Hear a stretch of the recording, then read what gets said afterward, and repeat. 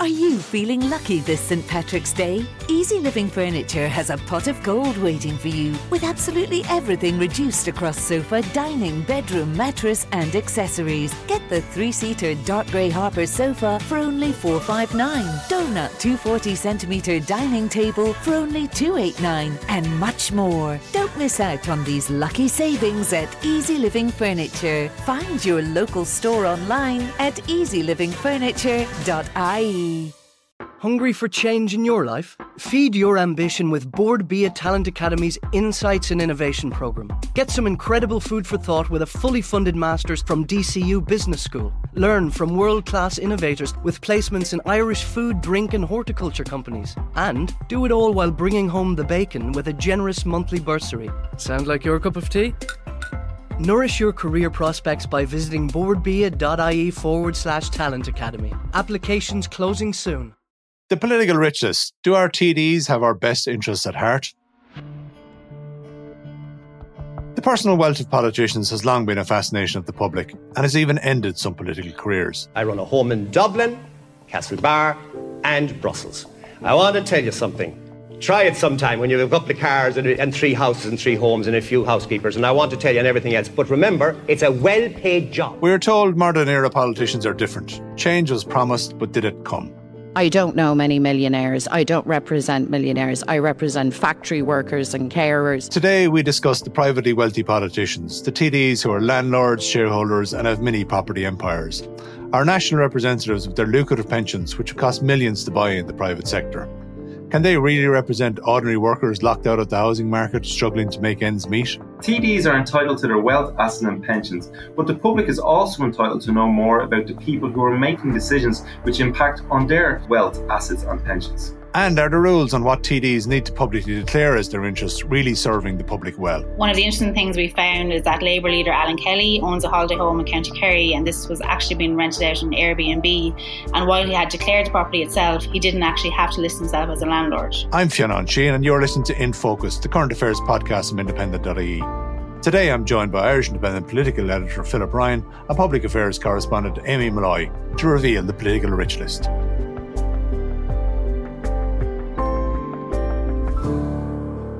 Philip Ryan, what exactly do politicians have to declare to the public that they actually own?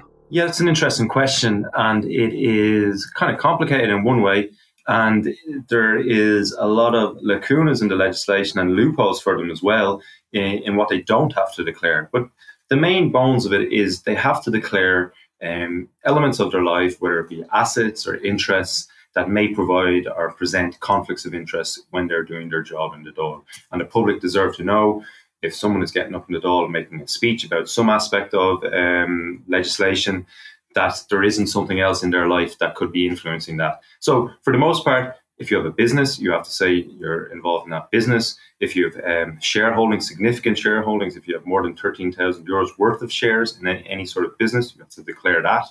If you have substantial property or land portfolios, you have to declare that. And similarly, if you have a lot of properties and you're renting it, you have to say if you're a landlord.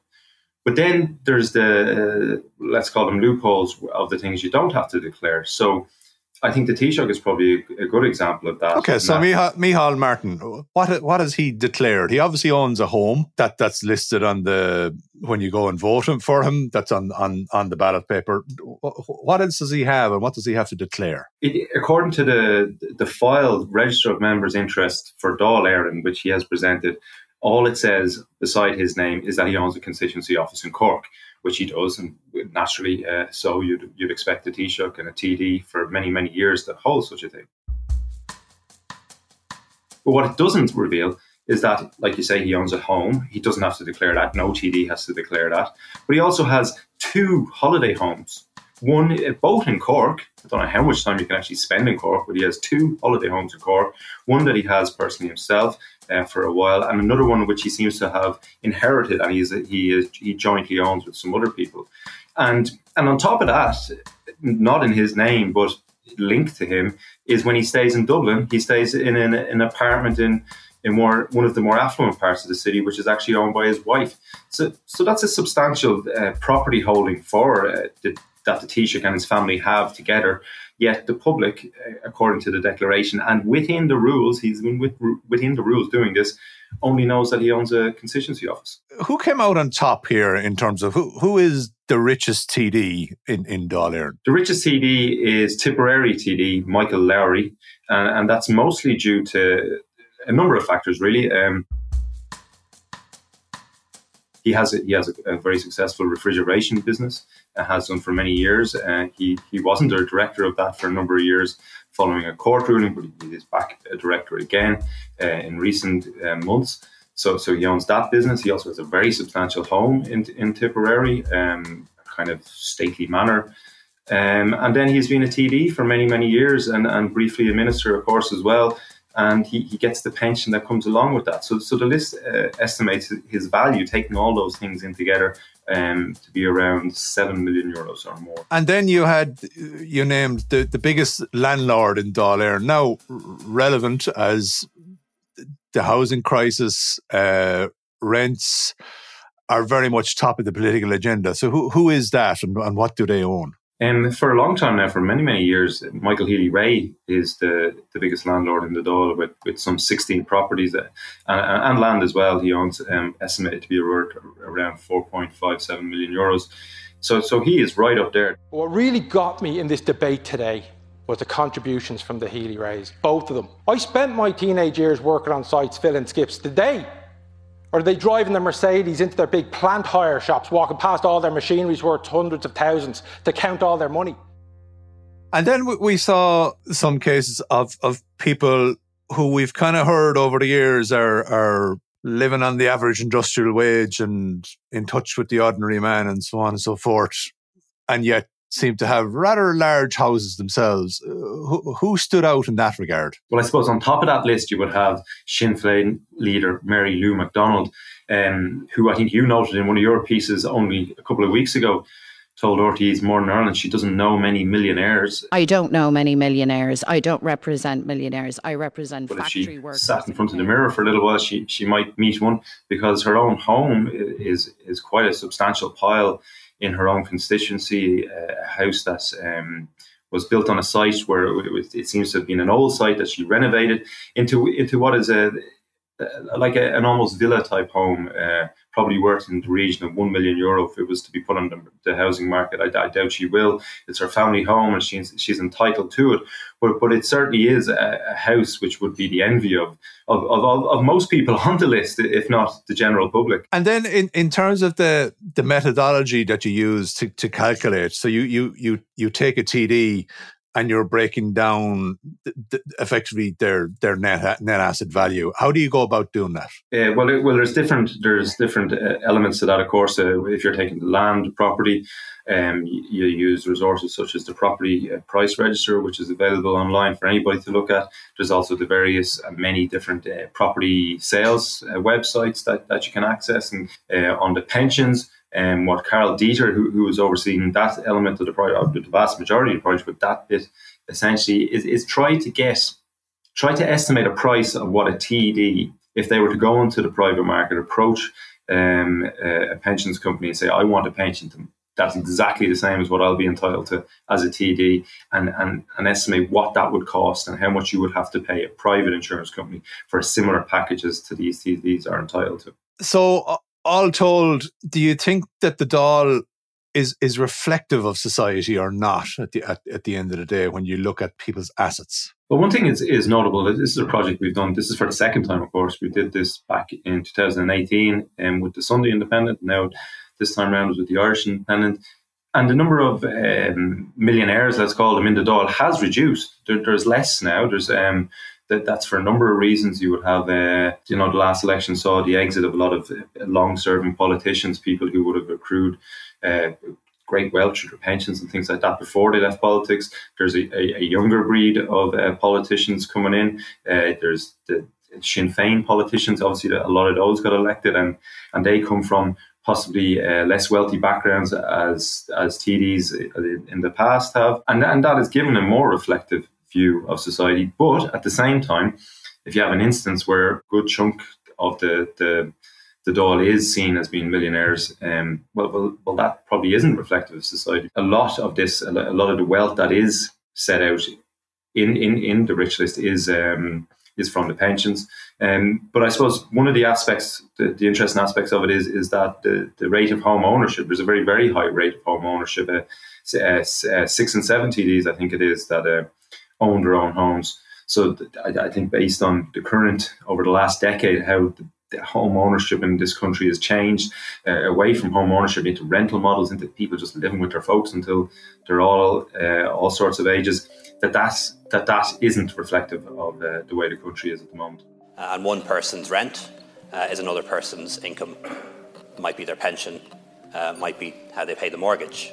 And in a time of rising prices and in a time of rising interest rates, and that will come, hasn't come yet, but it will come, if you freeze rents absolutely to zero, that could mean an income cut for another person, a pension cut for another person, or another person unable to pay the mortgage on that property.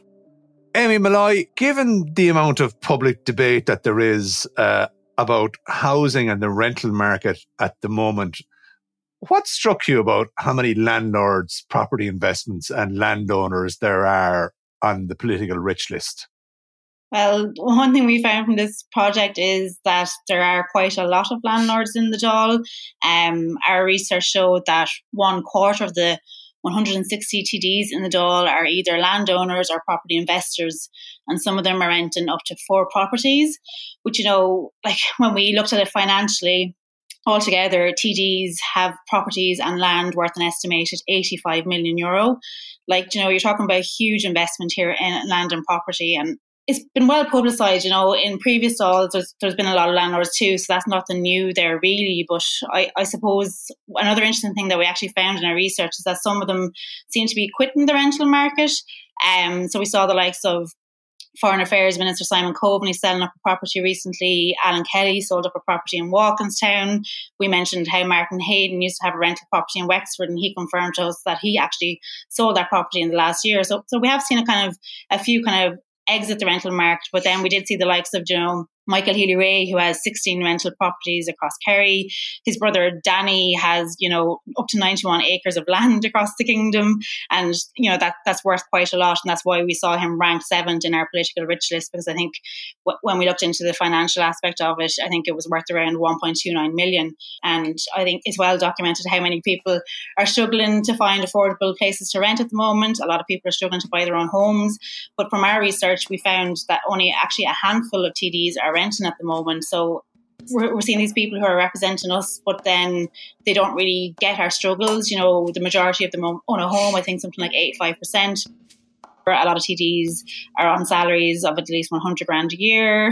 So obviously making mortgage payments and buying your own property is a lot easier to do when you're on a salary of that kind of level. So no, I think a lot of people who are struggling to buy their own home at the moment read that piece and kind of thought, wow, like these people are making decisions that are affecting us. There's a lot of talk about rent freezes and stuff at the moment, and about property prices in general. So I think, from what I read, there was quite a bit of frustration with people when they did kind of see the statistics from our research. Another aspect that came forward was holiday homes. And there was one particular party leader who kind of popped up there. Yeah, I learned a lot about holiday homes that I never knew before from working on this project. So what was interesting that we learned that, TDs don't actually have to declare their holiday homes in their interest at all if they're being used by their family members. But if they are actually renting them out for commercial purposes, that they do have to actually declare them. So we found that Alan Kelly, the Labour leader, actually has a holiday home in County Kerry, and we subsequently found that it was being advertised on Airbnb. Now, looking back from the guest reviews, it seemed the advertisement seems to date back to 2018. We all talk about Airbnb, but it's not a case of just Airbnb, because they can call it something else the following week. We need to deal with it the way they're dealing with it in Barcelona, the way they're dealing with it differently in Berlin and in other jurisdictions. We're going to have to deal with this. But if you're not getting more than €2,600 in rent out of a gross figure every year, you don't actually have to register yourself as a landlord.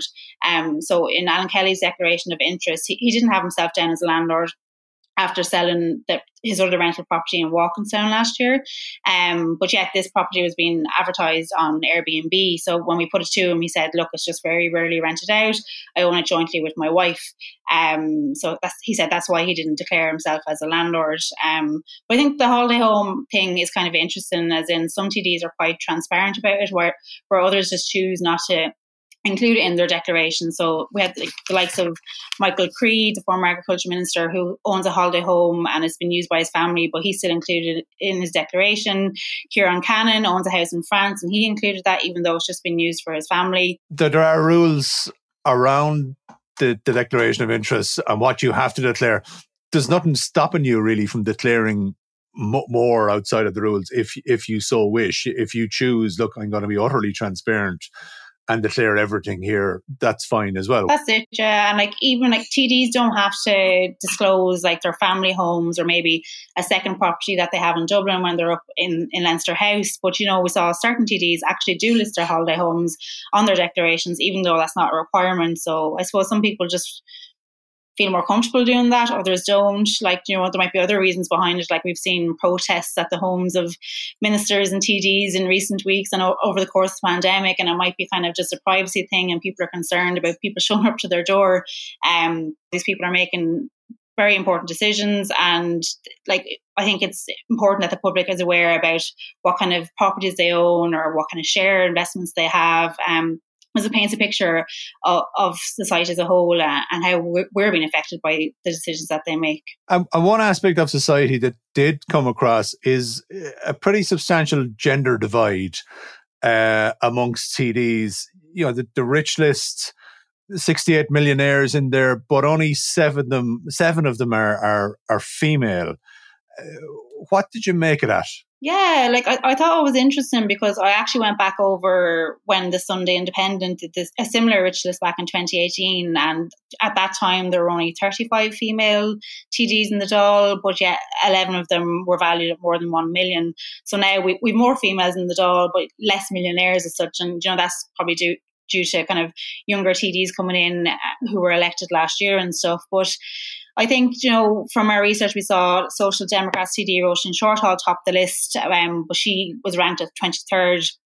And she's been in politics for 29 years. And when you take in her pension and her properties, she's valued at over 2 million. Next, you had Ivana Bacik from Labour, who served in the Seanad for years before being elected as TD in the by-election this year. And then Sinn Féin leader Mary Lou McDonald is estimated to be worth around 1.9 million. So, the number of female TDs valued at more than 1 million is a lot lower. But I think I kind of touched on it in my piece in the paper as well. There's a lot of barriers at the moment preventing women getting into politics and staying in it when they do, due to kind of struggles of balancing work-life commitments. This year, Justice Minister Helen McEntee became the first cabinet minister in Irish history to take paid maternity leave while in office. So you kind of saw with the male TDs who were in the top 10, a lot of them have property investments, they have little mini property empires, or they have vast shareholdings. And I think when you look at it, women get into politics and a lot of them probably don't have the time to run side businesses or invest in kind of properties when they do. So I suppose it kind of raises questions about what the government's doing to tackle equality really. And, this year we saw the gender pay gap bill pass into law, and that's going to require companies to kind of disclose how much their female and male employees are earning, and they're hoping that's going to kind of bring in equal pay and stuff. But when you look at the Dáil itself and how much TDs are worth, how much the male TDs are worth compared to the female TDs, it kind of poses the question, well, is it not a bit how are we trusting these men to make decisions to improve pay for women in other jobs outside of the government, when they're kind of earning significantly more than women with their kind of property investments and shareholders and stuff like that. So I thought it was quite interesting, and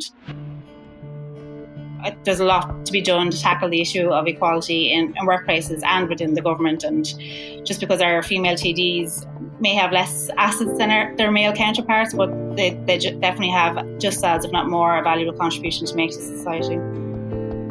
That was Amy Malloy, Irish Independent Public Affairs correspondent. I'm Fionn Sheehan, and this week's In Focus was produced by Mary Carroll, researched by Tabitha Monaghan, with sound design by John Smith. Archive clips with thanks to Independent.ie and RTE. You can listen wherever you get your podcasts.